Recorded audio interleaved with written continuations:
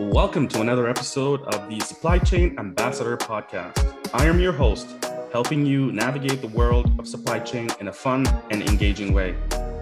Shared Services Canada recently established a Centre of Expertise in Agile and Innovative Procurement. The Centre of Expertise was meant to explore and test Agile innovation procurement practices and to share this expertise throughout the federal government. To help me understand what the Agile Centre of Expertise does, I welcome our guest for today, Guylaine Carrière.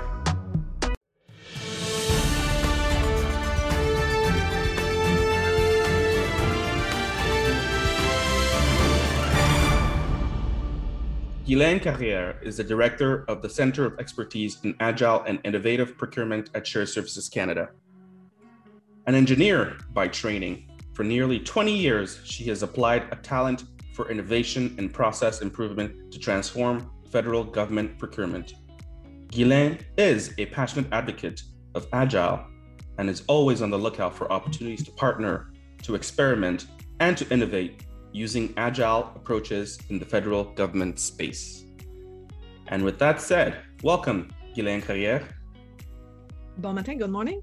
Good morning to you too.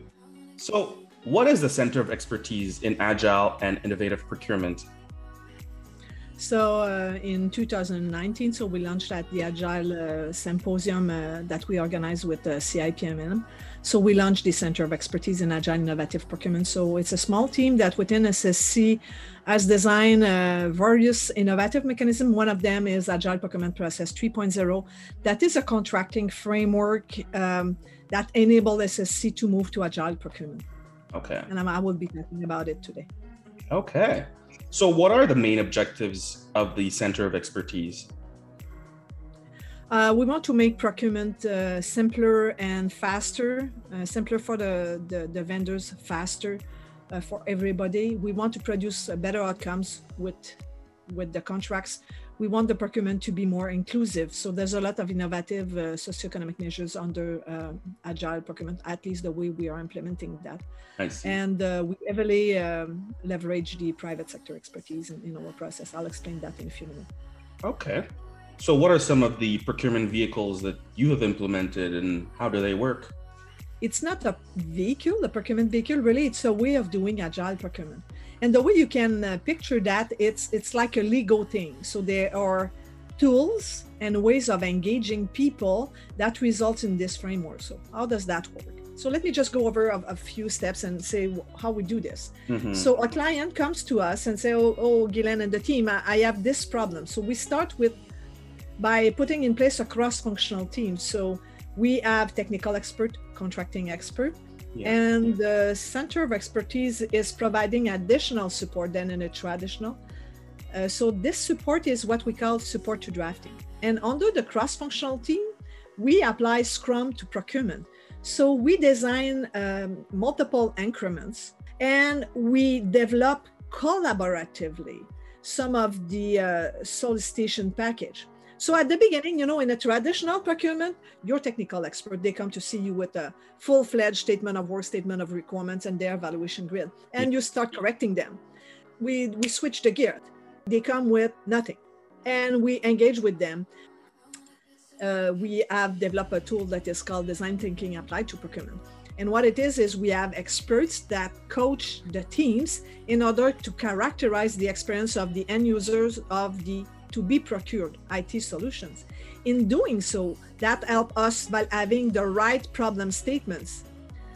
Mm-hmm. But the way we do that, is cross-functional team is engaging the private sector in refining each of element of the solicitation. Okay. We develop what we call an invitation to refine. Everything is virtual. We minimize the number of written stuff. Mm-hmm. So under Agile procurement, we go out with a problem statement, key challenges, minimum viable requirements, and we sprint with the vendors to refine that. Wow. We put in place, I know I don't let you to interrupt me. That's just, no, this is I will good. Just finish that. And after that, I'll give you back the mic. So we put in place evolving and scalable contracts. So that means that because the scope of the resulting contract is really to resolve the problems So there are mechanisms in our contract that makes them very flexible. They could be course correct. They could react to changes at the stage of the implementation, which, you know what, that put a lot of liberty for at the design stage. So people are less, okay, I need to prescribe because after that I'm stuck with a rigid contract. No, actually the contract is so flexible that it light or it decreases the tension of the contracting, the technical people to prescribe everything. And we consider finally the artificial intelligence as at the outset of the procurement process to see if that could be helpful. So that's a bit of agile procurement process at SSC. Holy geez. I have to say, as a procurement officer myself, it just seems like, you know, the onus is on the technical authority to describe what they want. Sometimes they don't even know exactly what they want. Maybe they just want a solution to a problem. They don't know the exact way to get there. Yeah, and what you are describing, it's interesting, Bruna, because what you are describing is what we think we have to do.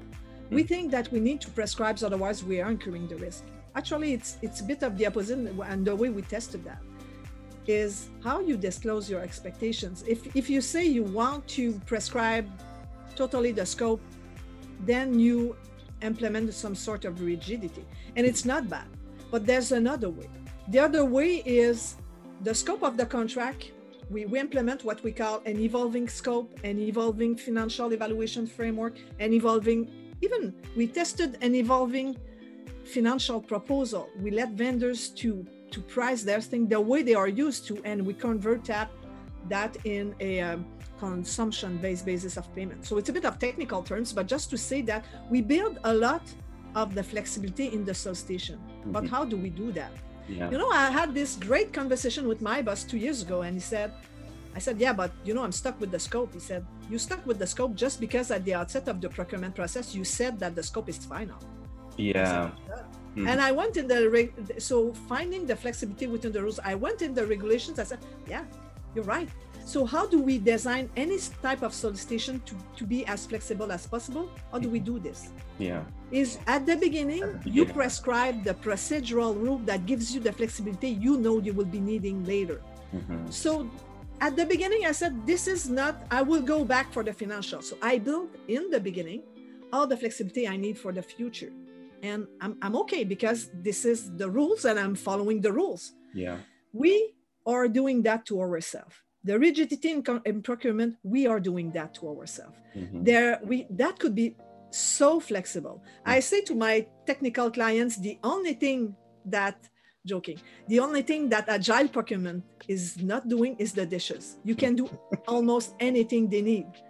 But it's a discipline to challenge yourself to find the flexibility within the rules. People think that procedure is the law. Yeah. Question yourself. Where is it written? I mean, where is the real regulatory boundaries? I invite you to look for that, because I can tell you that we have so much flexibility in procurement. It's just we are not used. But there's a risk. I could not say there's not a risk, but there's a way to manage the risk. Oh, that's fantastic. So how is the Center of Expertise working to reduce barriers to either the procurement process for the suppliers or just in general? The Center of Expertise, I mean, Agile procurement is only one pillar of the Center of Expertise. So we have other type of initiatives. One of it is scale up. So we have initiatives that we do with private sector, where we will be producing a super simplified contracting process to enable micro and small enterprise from underrepresented groups to have access to more contracts from SSC. But I would say that what is the most challenging for a micro enterprise, you know, their reality, understanding our world. Yes. That's what understanding how the process works and feeling that there's a lot of companies out there who understand the game and do it better than them. They feel that it's just too late or it's just too much work for them to even try. Exactly. So for a micro enterprise that is 4 employees or less, or a small that is 50 less, could you just imagine trying to start understanding how, and even though if you understand after that, you need to learn how to write good bids, and then is it still worth your time? Yeah. The decision to bid, no bid. So finding opportunities in the ocean of bidding opportunities is also another challenge. Yeah. But 80% of them consider that the most important barrier is the complexity of our procurement process, bidding process. So what we do is under Agile procurement is we don't ask for a technical proposal right away. They come to make a demonstration, and we score that demonstration in accordance with the disclosed grid in the solicitation document. And we set aside, usually we execute multiple contracts in parallel for proof of concept. Okay. And based on the results of those contracts, we pick the one that will move to deployment. Okay. That phase is very interesting because for them, going to there, it's incremental. They don't have to invest 40K to write a comprehensive written proposal. They don't have to. They write just when they have the contract. Wow, that's fascinating. What are the challenges that you're facing with Agile procurement? So there are various, category of challenges that we are facing. So the first challenge we're facing is the culture. The second challenge is how we implement the transparency with vendors. So the way we do this is we share a component of something that will be instrumental in the solicitation. And we engage with them through surveys, one-on-one sessions, not score. They just tell us what they think, and group sessions. And each time, 1 week or maximum 2 weeks after, we post what we call the What We Urge report. So the true collaboration process is about not consulting, but working with. We will not agree all the time, but we will be open all the time. So what we heard, what we think about it, what we intend to do about it. If we can make a change to the solicitation because of their feedback, we change it. If we cannot make a change, we explain why. And we explain and we explain and we explain as often as it takes for them to understand. It's a bit of, dealing with them with respect and understanding their reality. But it's so rewarding. That's potentially the elements of Agile procurement process 3.0 that I like the most. Communication is so important, being able to understand where the other person is coming from. If there's one thing you want listeners to take away from this, what would it be? I would like to transform that question, if you allow me. What would transform a contracting expert to an Agile procurement expert, in my view? First, question your understanding of the rules. Try to find the flexibility within the rules. Second, one of the good practices is be generous with the vendors and explain. This example is not a surprise for you. So a contractor asks a question. So that typical answer is, as stated in, see the answer there. If they ask the question, it's because you're not clear. But people feel that it's risky to explain. You know what? You will build trust with your vendors if you take the time to communicate with them. So find the flexibility within the rules, be truly more transparent. Potentially the last thing, but it's just my personal insight is, I find that this Agile procurement process 3.0 has made me a better person. Because it's about understanding the others. It's okay not knowing, it's okay. And so under the Agile process, we said many times, we missed that. We made a mistake there. This is how we correct it. We don't try to hide stuff. So building the trust, it's also, there's a bit of humility there. But that humility build the trust with the vendors. That internal transformation is also very rewarding. Wow, that's fantastic. Is there any call to action to listeners or people who want to understand more about Agile procurement? What should they know? Okay, I see. So everything we do is very horizontal. So if ever somebody would like to, we offer some observer seats in some of our pilots when possible. So we cannot have everybody, but if because we have developed a lot of exercise to engage, so we do that in a systematic way now. So yes, they can reach out to see to learn more about.